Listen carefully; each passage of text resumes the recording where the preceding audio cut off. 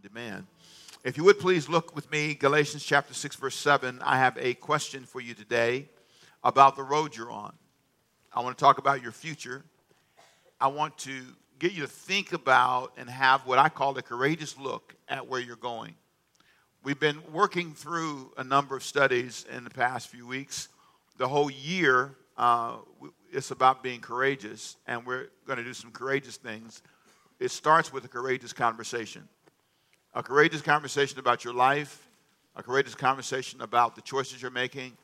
And we started in January, went through the year, and now we're at a place where we're talking about your past, your present, your future. Can you say this with me, please? Come on. Your past, your present, your future.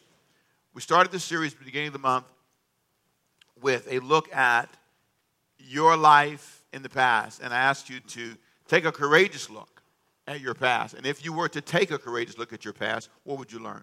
What would your past teach you? What lessons would you learn if you took a courageous look back and say, that taught me 3 things? What would be those 3 things? About money, about life, about marriage, about relationships. What did you learn? Then last week I asked you a question. I said, take a courageous look at your present life. And I talked about you're here now, working with what you have in your hand. Moses was asked a question, what do you have in your hand, Moses? When Moses didn't believe he could do anything else in life, he didn't believe he can go and conquer this great challenge that was in front of him. He said, Moses, what do you have in your hand? He said, a stick. Let's start with that. God starts not with what you think you need in the future or what you lost in the past. He starts with what you have in your hand. And then this week, we talk about your future. And so my big question is right now, if you were to look at the road you're on, where in the world are you headed? What will my future look like if I stay on this same road? Where am I going? You get in the car with the person, the first question they ask you is, where are we going? And it's really a fair question. So where are you going? Now, some people think it's accidental, but I don't believe that. I believe you sow yourself, plant yourself. The word sow is not commonly used today because you're not farmers, but a farmer would understand that. Take a seed, put it in the ground, and it grows. So I want to ask you a question. What are you sowing today? There's a verse in Galatians chapter 6, verse 7 that says something that's so simple but yet profound. It's a principle. Here's what he says. Do not be deceived. Don't fool yourself. Don't lie to yourself. Don't trick yourself. Do not be deceived. God is not mocked. Whatever. There's a big word. Say whatever. Come on, no, it's just that. A man sows, that shall he also reap. Whatever a man sows, that he will also reap. Now, there are 4 words I've highlighted for you. And I've divided this into 4 parts so you can see it simply. But the word, same with me, please say whatever, sows, that, and reap. In my notes, whenever you're following me in my notes, the bold print is where the power is. And I want you to think with me about how these 4 words tie together to explain a principle to you. Now, there is a second big question that I want you to think about, and it just kind of gets us going down the right road here, is what did I sow? What did I do to sow myself here? Here. What can I do to sow myself to the place I want to be in the future? What did you do to put yourself in this financial place? What did you do? Now, we can talk about unfairness and understand that. We'll talk about that in a minute, but let's just have a conversation. What did you do to get to this academic place?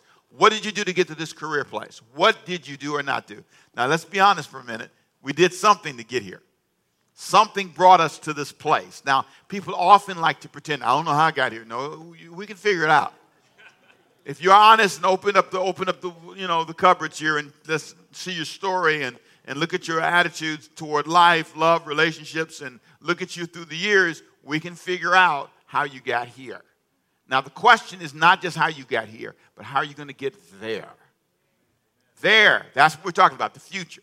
And if you take a courageous look at the future, it's amazing. I love to ask this question. I love this. This is one of my great questions. I love it. I love it. I love it.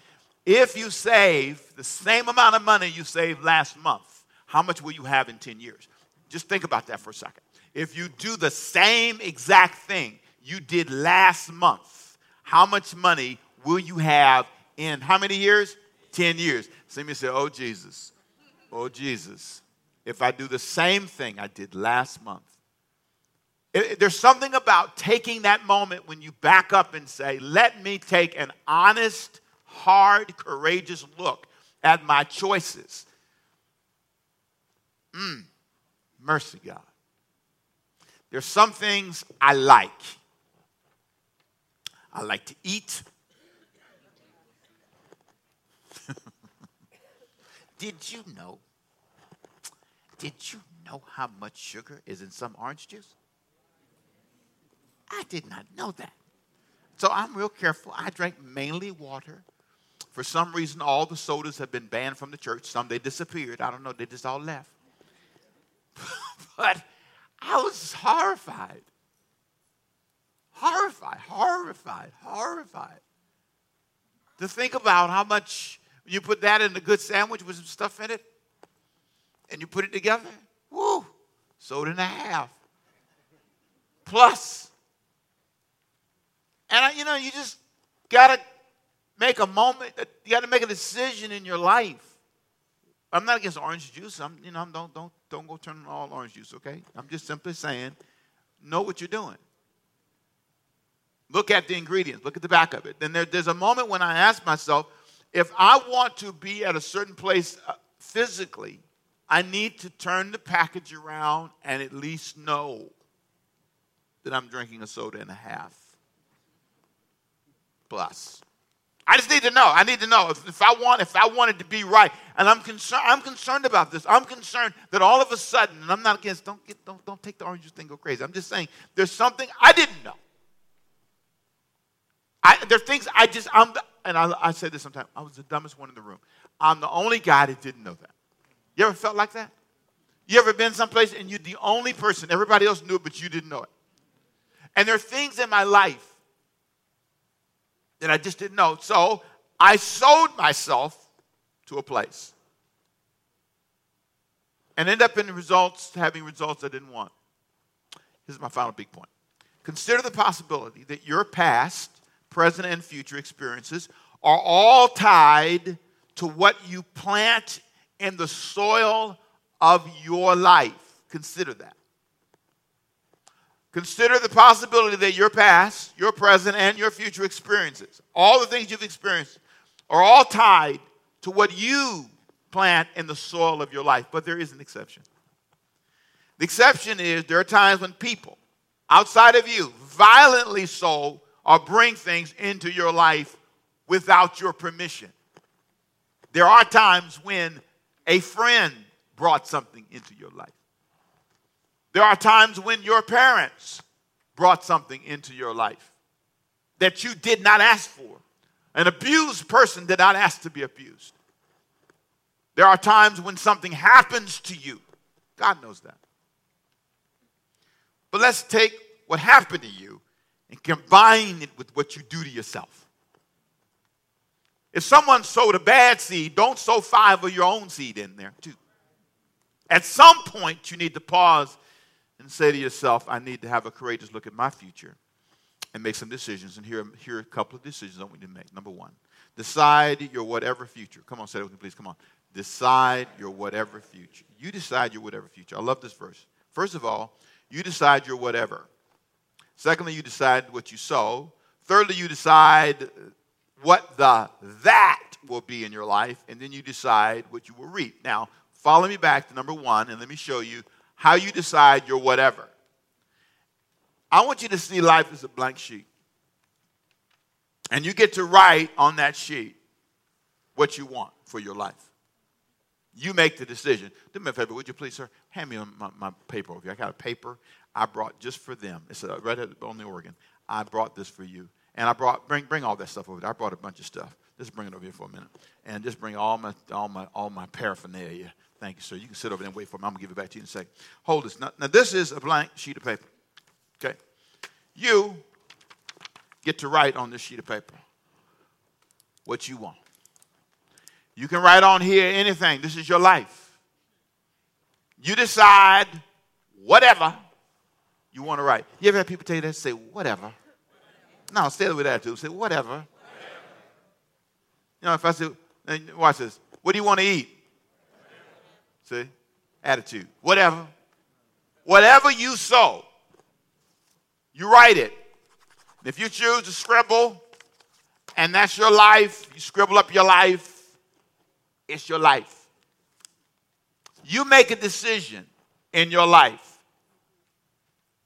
Whatever you sow, that's what you reap. Now I'm going to show you this real quick, and I'm going to show you. These are some booklets I wrote in my personal life. I've got to decide, do I live by the word or what I think? Whatever. Everybody say it again. Come on. Whatever. What's heavier? My words that I wrote in the book, or what do I write? What do I live by? It's a blank sheet. You decide. When you decide in your life, thank you, sir. When you decide in your life what you want, that's where it all starts. You decide whatever you want to put on your blank sheet. You decide your potential. Next week, we talk about potential. We talk about the fact that you decide you have a great part to play in your potential. And you have to take a courageous look at it. What is my potential? Well, it's all linked to your past, present, and future choices. Your past, present, and future choices impact your potential. It's all tied to choices, and it's all tied to sowing. So whatever you decide, whatever you sow, which basically means to choose, to adjust, to replant, you come to that moment. I've just come to these places where I've said to myself, Temple, are you tired of that yet? Are you tired of that yet? Whatsoever a man sows, say it with me, please, come on. That, no, say it with, what? That shall he reap. What is your that? Can you remember a that in your life? Can you remember a that you regret? Can you remember a that you wish you could do over again?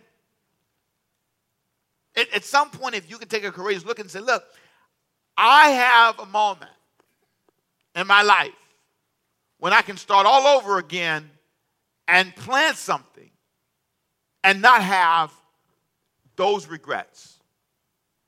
I can plant something that grows, that doesn't bother me. I can plant something and say, I can have a harvest again. I can change everything in my life. I can make a decision. I was in a class one time, and I never will forget, a lady said to me, she's one of my favorite teachers, she said to me, she's a professor, she said, I don't have students the life some of you have. And she wasn't bragging. She was just, it was an administration class, and she just, all of a sudden, just kind of just paused, and she says, I chose not to be married all my life. I chose to give my life to the work of God, so I'm not going to get married. And she says, I have not had sex. And she went through this list of things I have never done. I don't have a bunch of debt. She just went through this list, and she says, now some of you, that's where you live. And you live with regret. And she started to cry, and she says, it's so amazing to not have those regrets in my mind. And I pray for you. I pray for you because you spend so many hours regretting choices and trying to manage seeds you've planted in your life and trying to step over stuff. Why don't you stop where you are now and live without the regrets? Take them all and put them in a box and put them over here and live free. Wouldn't it be nice to not do that again? Wouldn't it be nice to not have that grief over you again? Wouldn't it be nice to live a life? Jesus said, I come to give you life and to give you life more abundantly, but it doesn't matter if you mess it up and decide to not make the right investments in your life. And this is about your life. You get to decide who you will be. That is not God's decision. Let me say it again. That is not God's decision. God make me great, as if he does that alone. Who dressed you today? Nobody said anything. That was scary. One person. One more time. Who dressed you this morning? Thank you, Dad. You were involved in this process. the assumption that it's God's job to dress you, fix you, do all the work for you. And you have no involvement. You have no part in this. This is all his issue. So you're mad with God. Explain that to me. How in the world could he possibly be the only one responsible? Here's a great line. God, all these hungry children in the world, if it was a God, why are there hungry people in the world? Well, how many have you fed? I'm just wondering. How many have you taken care of? That's a half a clap. I'll take that, but that's okay. Come on, amen. Come on, that's a good point. If you make $40,000 a year and you have not spent $35 a month,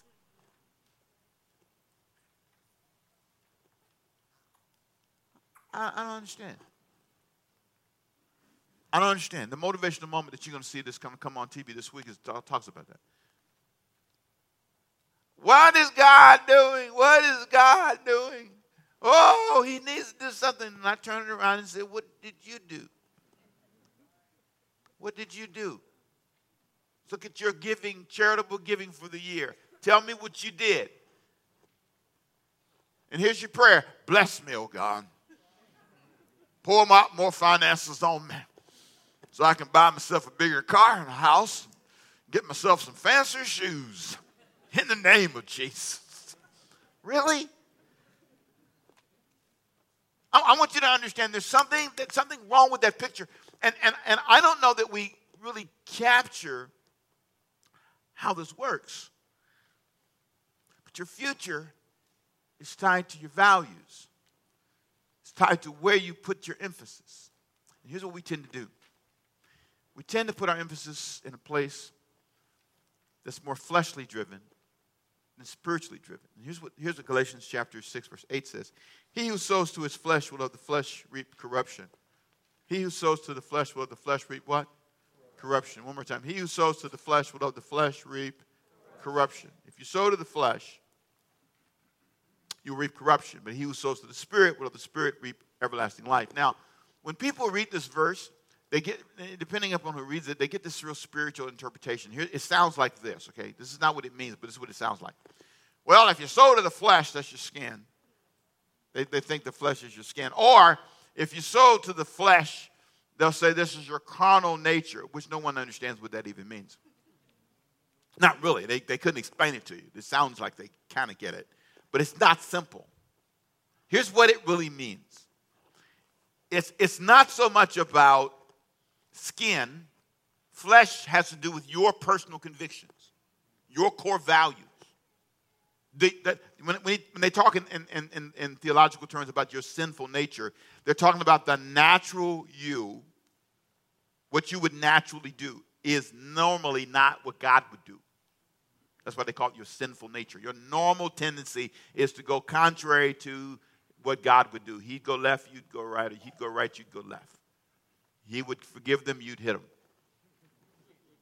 You follow what I'm saying? And so his goal is to help you be born again, come to a relationship with him, and then you take on his natural tendencies. Love, mercy, forgiveness, and so on. That's why the Bible says the fruit of the Spirit is love, and so on. In other words, the more I'm around you, the more I act like you. And I illustrated that last week, it becomes a natural part of your life. When a basketball player dribbles the ball, the guy automatically goes into the defense position. He knows it's a natural part of his life. A person who is spiritual is not a person who does this. Hallelujah. Thank you, Jesus. Oh, I feel him. That's the Spirit. No, that could be gas. I mean, it could be anything. That is not the Spirit. I'm not trying to be funny. I'm being honest. When I first started preaching, this is when I felt the pressure. When I first started preaching. Because you're trying to do what everybody does. And so what they would do is, everybody would squint, so I start squinting. Because that's the sign of Spirit. I'm in there. That's the Spirit. There it is. That's it.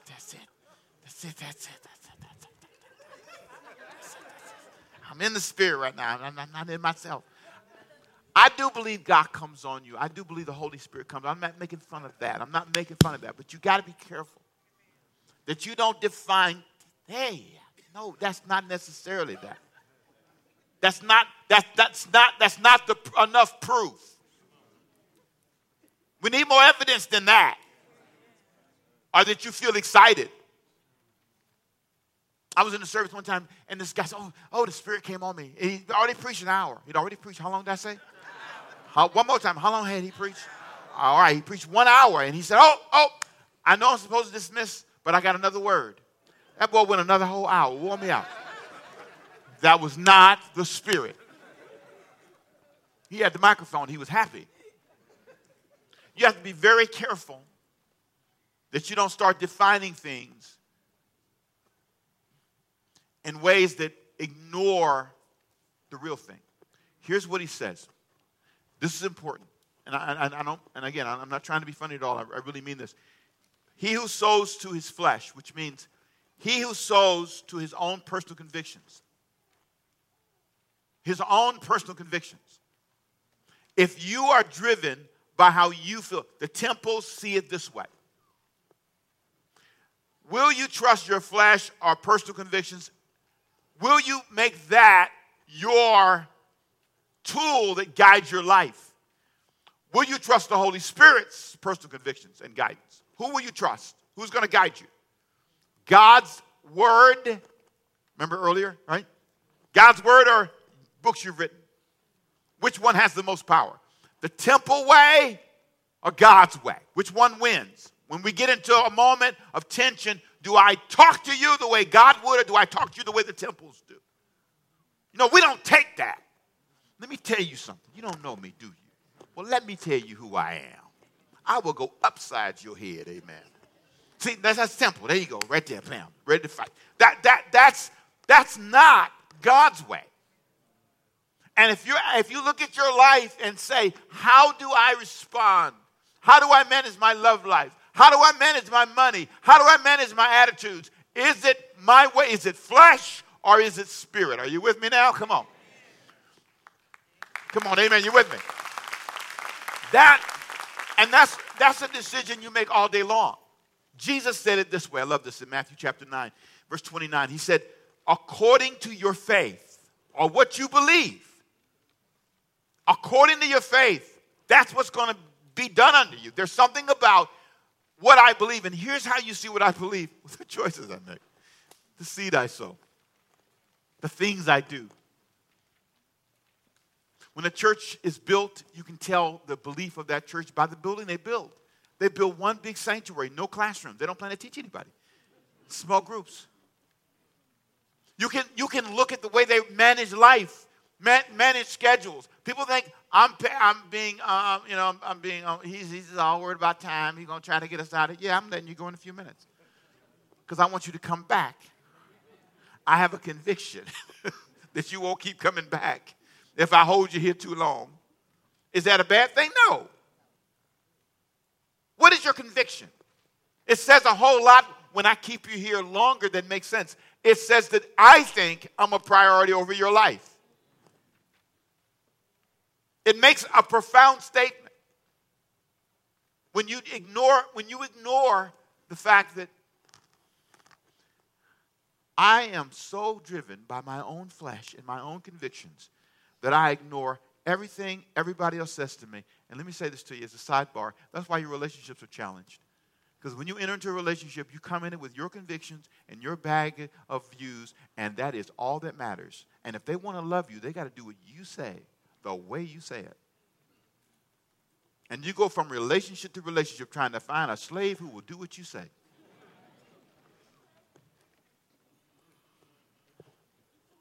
And you let them know in the beginning, the last one I dated did not obey the rules, and he is gone. And if you don't love me the way I say, you will be gone too. Pack your bags.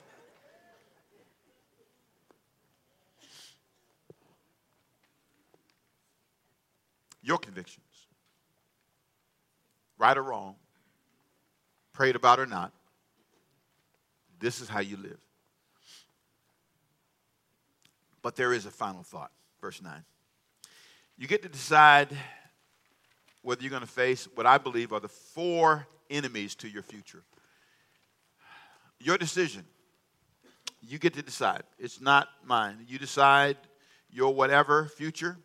It's whatever you decide. You decide. And I want to say this. I do understand that some people have gifts and others don't. It doesn't mean you can be anything and everything you want to be. I don't believe that. I can't be Michael Jordan, trust me. I will not have an NBA career at this season of my life, even though they missed me, but I won't be there. No, they don't. That's me fantasizing. I decide. I'm involved in this process, but in the end, there are 4 enemies that can affect me. Look at verse 9. Let us not grow weary while doing what? Good. For in due season we shall reap if we don't lose heart. Therefore, as we have opportunity, let us do good, especially to those who are the household of faith. There are 4 things I want you to notice in there. First of all, he warns you about something called exhaustion. I call exhaustion. Growing weary. I don't mind working hard. I just think that some of us are exhausted. Your life, your choices, the seed you sow, you sowed yourself to a place of exhaustion. Your family is too busy. You have not trained your kids to rest. You have allowed them to be in 18 sports and 19 events, and you are exhausted. You drag yourself to a vacation once a year and fight all the way there and fight all the way back. Even that exhausts you. One of the most surprising things I say to people is I'm not tired. As busy, and I rarely use the word busy because I think it just bothers people because they just assume I am. But my life is managed. There's something healthy. I want to say it lovingly. I almost fear exhaustion. I don't mind working hard, but I think that when I'm exhausted, I don't think straight. Every guy, listen to me, every guy that I have known who has morally fell, there was one common link. He was tired. She was tired. And they were off in their thinking. And they looked for a moment of pleasure someplace that just burned them out. That is a place where you may make a lot of money for a minute, but you will lose more of your soul than you gain in the long term. Work hard, but work smart. Number 2. Another enemy of your future is quitting. Let us not grow weary while doing good. If you stop doing good, you stop doing the things that are right, eventually you put your future in jeopardy. I tell my staff, it's one of my favorite sayings, find something that's good or right and do it over and over and over and over again. Whatever's right, do it over and over and over again. There is a right way. There's a good way. There's a way to treat my wife that works over and over and over and over again. Something simple. It's small things that make a huge, huge difference. There are things that you can do over and over and over again that can change everything in your life. Thirdly, ignorance is a threat to your future. Listen to what he says. Let us not grow weary while doing good. For in due season, notice what he says, in due season you shall reap if you don't lose heart. I believe this part about the due season is something you need to understand. What is the season? If you're ignorant of the season you're in, like for example, I am in a season of life that I need to understand. I always study ahead of my seasons. I love the book I'm reading called Courageous Aging. I'm reading about 5 books or so on aging. I believe that as you age, you need to understand it. And if you're living with a person, a woman, I had Diana in her 20s. She was way different than she was in her 30s, 40s, 50s, and now 60s. I've had her for a lot of decades. And in the 30s, Diane was the woman who, new wife. She wants to, I tell the story about how she made me the strawberry shortcake and how she went all out of her way to make it. And we just got married and I drove the car to work. We had one car and she, just stayed home and walked where she wanted to go. That's not a 60-year-old Diane. Diane quickly declared, I will drop you off to work. Come on, say amen. See, that when you're younger, you're sometimes a lot more pliable. But once Diane got to a certain age, it was all that was over with. I want you to understand how I feel, what I think. And there's an amazing moment when you understand that. Sometimes you just don't understand the season. Don't grow weary. Don't keep doing good. And in due season, understand the season, because here's what's going to happen. If you don't lose heart, if you don't become discouraged, you'll reap. But the problem is we become so discouraged. Depression is such a big problem. You have lost your sense of excitement about life. And you can't even see the future, the potential. That's why that song I played at the beginning touched me so. It touched me because the song said, there's a new day rising. There's a new day rising in my life. And I want God's best for my life. I hope I encourage you today. And I hope you are confident that your God is able to give you a future. Next week we talk about your potential. If you learned something, give me an amen if you learned something today. Praise God. Father, I pray that what we've talked about in these 31 minutes or so would have lifted hearts both here and at home. And all those who are tuning in on demand, bless them, oh God. Let this be a place of healing and a time when they would say, I'm going to take a courageous look at my past, at my present, and begin to have some courageous dreams for my future. I want to be honest about my level of discouragement. I want to look back at things I've quit doing. I want to take an honest look at the things that I do. Am I doing the right thing over and over again? Sometimes it's hard to do that walking thing every week. It's tough to work out. It's tough to eat right. It's tough to hold my tongue and not participate in the gossip or not go in a direction that I know is wrong. But if I do the right thing over and over again, the Bible says I will reap in due season. Father, I thank you and I praise you for helping me understand the season I'm in. That for some, it's not a season of prosperity. It's a season of hard work. It's when I'm building the business. It's not a season to buy the new car and the new plane and all the other stuff you dream of. It's the time to work now. This is a Ford season. This is an apartment season, not a home season. Help me to understand the joy of the season I'm in.